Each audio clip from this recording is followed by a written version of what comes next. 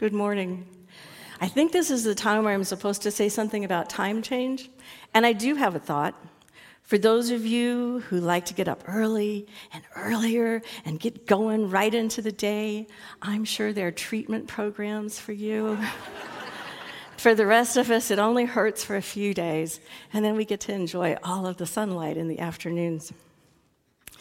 We are continuing a series that Brian started last week about miracles, and we're going to be looking at another miracle in John this week. Last week, Brian talked to us about the wedding in Cana, where Jesus turned water into the most fabulous wine possible, and that was the first miracle that he did. And when I think about miracles, I'm reminded of a story my mom used to tell. My mom was a little girl during the Depression, and like most of America, they were very poor. And she told me she used to go to bed at night and she'd tuck all in, but some nights she'd slip her hand out of the covers and she'd pray that God would put a piece of candy into her hand. Now, that miracle never happened, and Mom said she realized later that if she had woken up one day with a piece of candy in her hand, it would have been more like terrified rather than, #blessed. So probably a good thing that it didn't happen. Today we're going to be in the book of John. We're going to be in chapter 4, and you can get there and join us in reading those scriptures. You can use the, QR code if it's up there to scan, or if you've got a Bible app or a paper Bible. If you don't have a paper Bible, analog, manual Bible, and you'd like to have one, we have them available. Just stop at the Welcome Center. We'd love to give one to you. There is something significant about turning those pages and finding that place and highlighting it for yourself. And we'd like for you to enjoy that experience if you'd like to. Now, the miracle we're going to talk about today, there's several scriptures leading up to it, several verses. And we're going to look at each of them to really get the setting, so that when we see the miracle, we really understand what's going on. And it's not just trivial information. Part of the reason that John gives us this detail is that it's part of the arc of the whole story. These aren't just like little snippets, little short stories from Jesus' life. There's a theme and a continuance. So we're going to stop along the way and ask some questions about what we're reading. So when we get to the miracle towards the end, we all really understand what's happening. So here we are in John 4:43. At the end of 2 days, Jesus went to Galilee. 2 days where? 2 days doing what? Well, if we look earlier in chapter 4, we see that Jesus was in Samaria for several days. Now, the Samaritans are really interesting because if you go back far enough in history, the Samaritans and the Jews were the same people group. But as time moved on, choices were made and consequences had that divided them into two separate nations, two separate people groups. And not only were they divided, they detested each other. So Jesus, a Jew, went into Samaria, and he spent days there teaching. You may remember the story. He met a woman at the well, and he told her everything that she had ever done in her life. She was so amazed by this. She went into town and told the town people, "You have got to come see this guy." And Jesus spent 2 days there with them, teaching them, telling them about himself and that he was the living water, the source of life. So that's where he's been for 2 days. But now he's coming down to Galilee. Galilee is back into the Jewish area of the countryside. Verses 44 and 45. He himself had said that a prophet is not honored in his own hometown, yet the Galileans welcomed him, for they had been in Jerusalem at Passover celebration and had seen everything he did there. Okay. Jesus did, in fact, say this: the prophet's not honored. When Jesus began his ministry, he was not recognized for what he was. He was not accepted, his teaching not really believed by the people in his hometown who had seen him grow up there, nor really the Jewish people who had seen other men declare themselves to be prophets, and it hadn't really come to fruition, and certainly not by the religious leadership. They had no interest in seeing Jesus as the Messiah or the giver of life or anything like that. So indeed, Jesus had said, they're not welcomed in their own country. But we just saw him welcomed in Samaria, we just saw that these non-Jewish people were very interested in hearing him. They were very willing to accept him. And so Jesus is giving us sort of that continuance of the story. Now, it says that they had seen what happened on Passover. What happened on Passover? Passover, of course, is a Jewish celebration that's commemorating when Moses led the Israelites out of Egypt and set them free from their bondage under the Egyptians. It's celebrated every year. It continues to be celebrated by faithful Jewish people. Passover and our Easter are tangled together time-wise, so we celebrate them at about the same time. And Jesus had been at the temple for Passover. And when he got there, what he saw upset him, and that's to say it mildly. Rather than the temple being this place of prayer, this place of rejoicing and thanking God for what he had done at Passover, offering sacrifices to that, it had been taken over by people who were selling the animals that were used for sacrifices, but you could only buy those animals in temple money.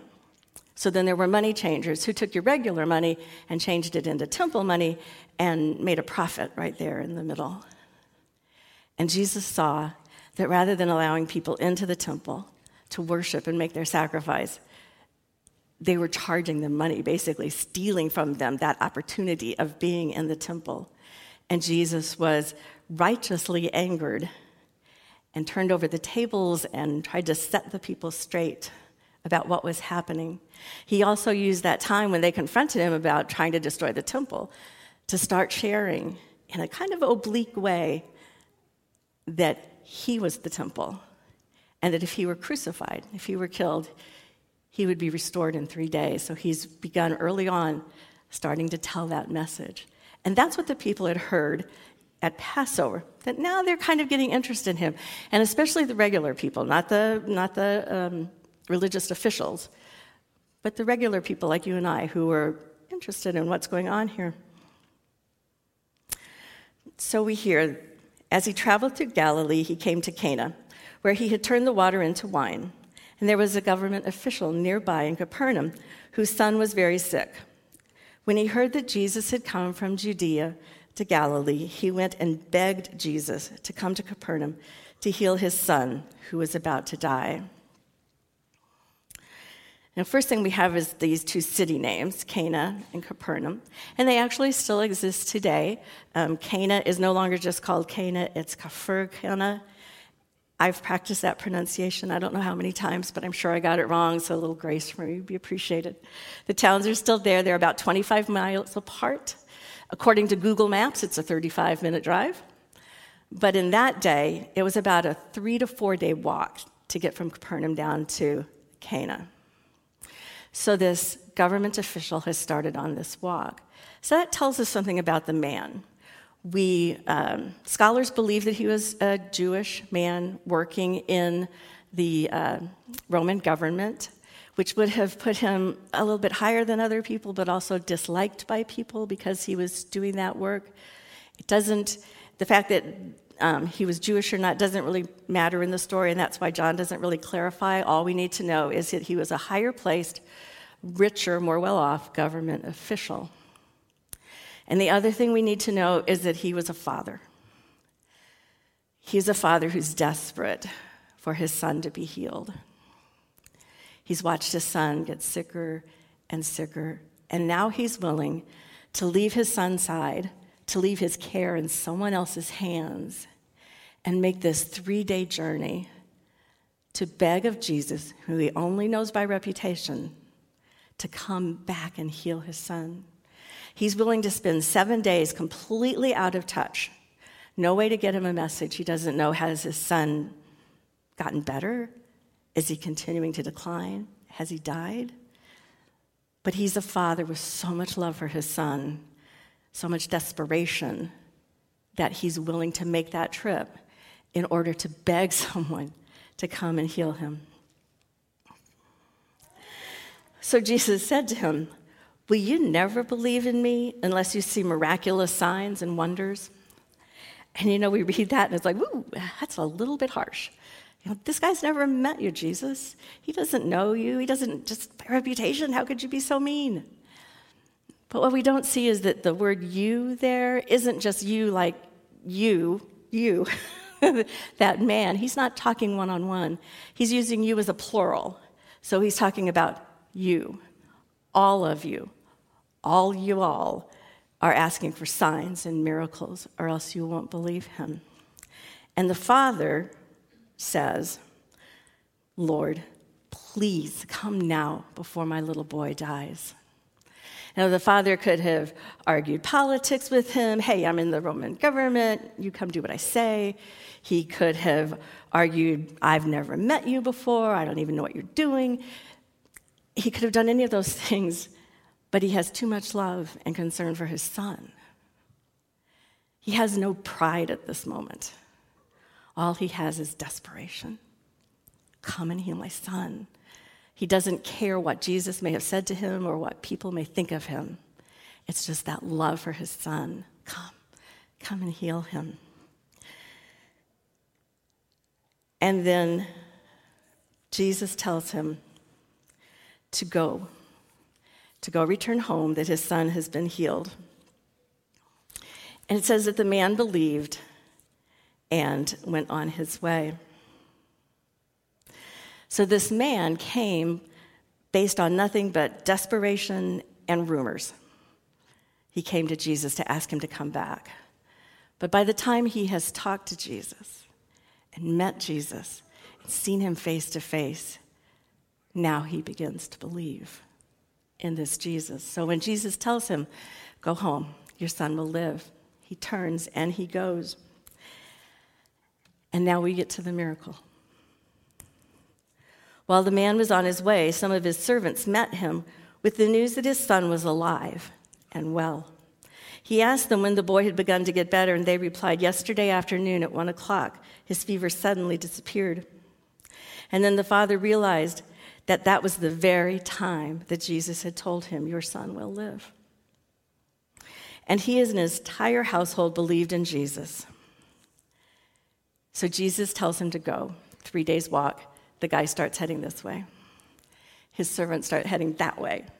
They meet somewhere after about a day and a half, somewhere right in the middle. And the servants give him that good news. The fever's broken. Your son's going to live. And the man asks a question, and I don't take it as lack of faith. I think it's pretty natural. When did it happen? And he realizes it was just as Jesus said those words. That's when it happened.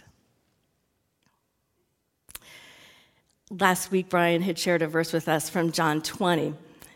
And in John 20, he talks about how Jesus performed miracles and signs so that people would continue to believe. And I like that word, continue. These are people who have some belief, some faith, but they need a little something sometimes to continue. And doesn't that sound an awful lot like us? When we look at this miracle, we also see some things about Jesus. First, that he is gracious. It didn't matter to him that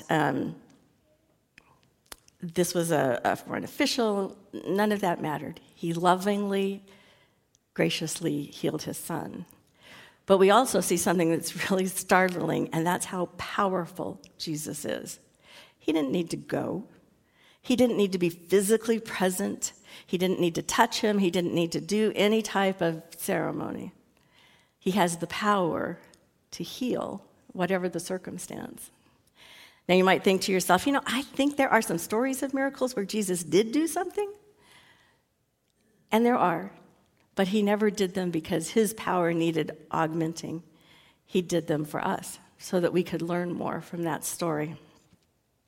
So, what does the story mean for me? Well, before I get there, I told you a story about my mom. Let me tell you a story about my dad. This was also a while back, probably about 25 years ago. My dad and my brother Jim were out fishing. They were on Little Grassy Lake down in southern Illinois, and it was they were done for the day. And they were loading the boat onto the boat trailer, taking on home. My dad was standing on the boat trailer, and somehow he slipped and fell. And he landed hard on the cement boat ramp.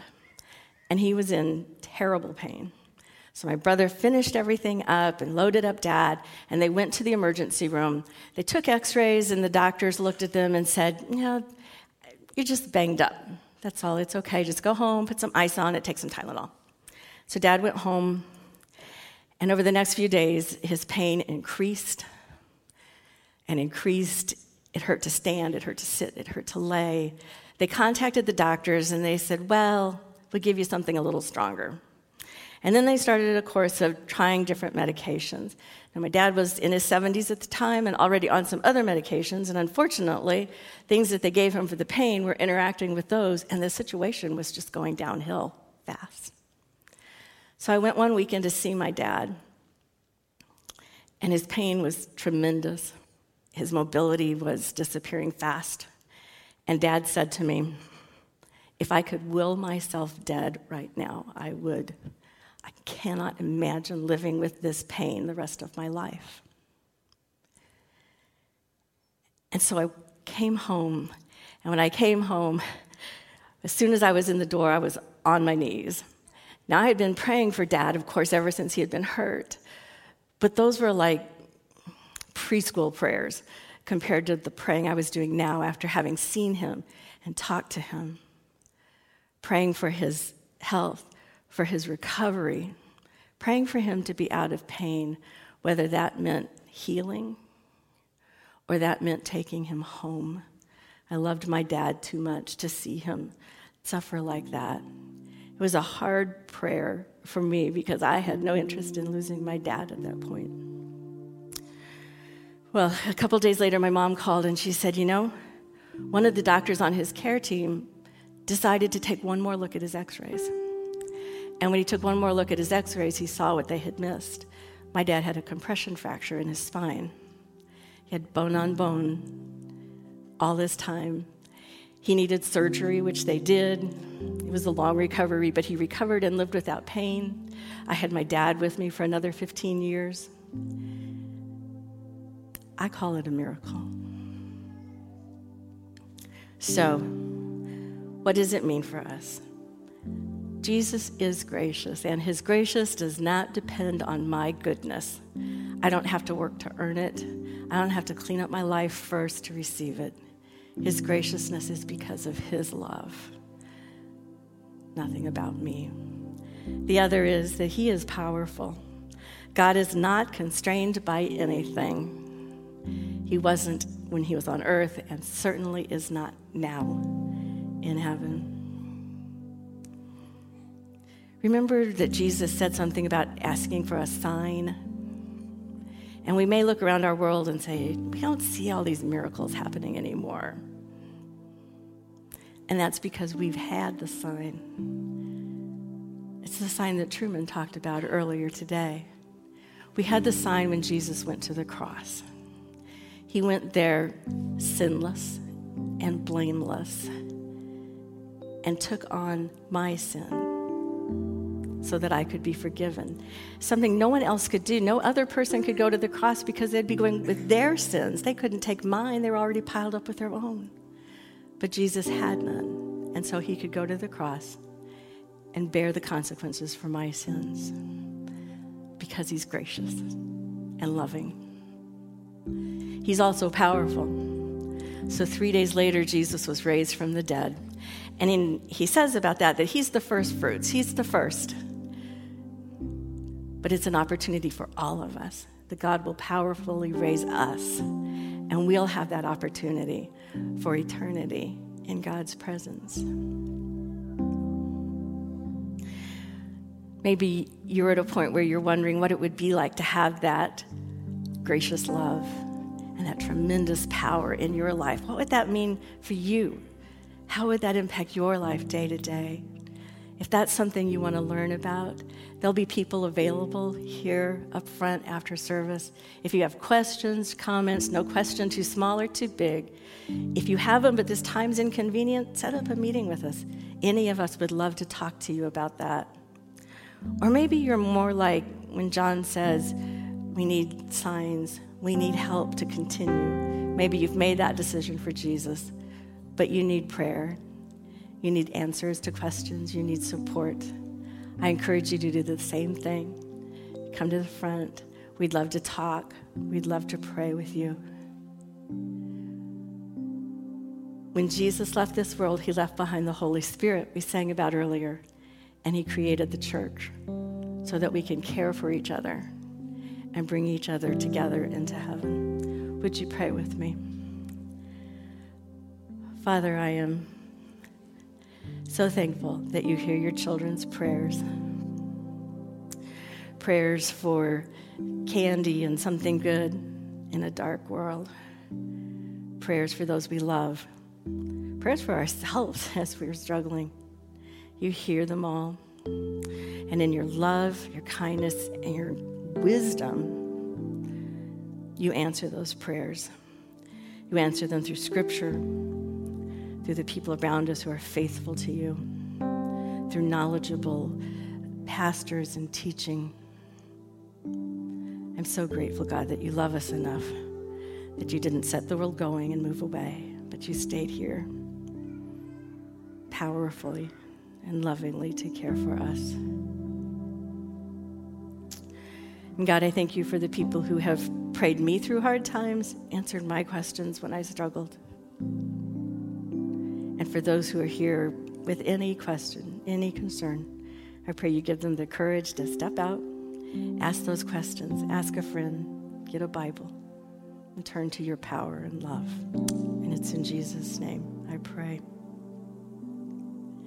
Something else you can do this morning is if you have a prayer request, there are cards in the seats in front of you, or if you're online, you can fill it out online. If you have prayer requests, you can fill them out, drop them in the offering box or at the welcome desk, and we would love to be praying for those things for you. If you're new here and you'd like to fill out a card and take it to the merch table, we have a gift for you because we're excited. For every new person who comes in the door, we are excited to see you and to begin getting to know each other better. If you stand with me, we have a benediction this morning. Our benediction is a good word, something to take with you. It's that piece of candy in your hand that you can take with you the rest of the week. And it's from Ephesians 3:20 and 21. Now to him who is able to do far more abundantly than all that we ask or think, according to the power at work within us, to him be glory in the church and in Christ Jesus throughout all generations, forever and ever. Amen. Thank you. Have a great day.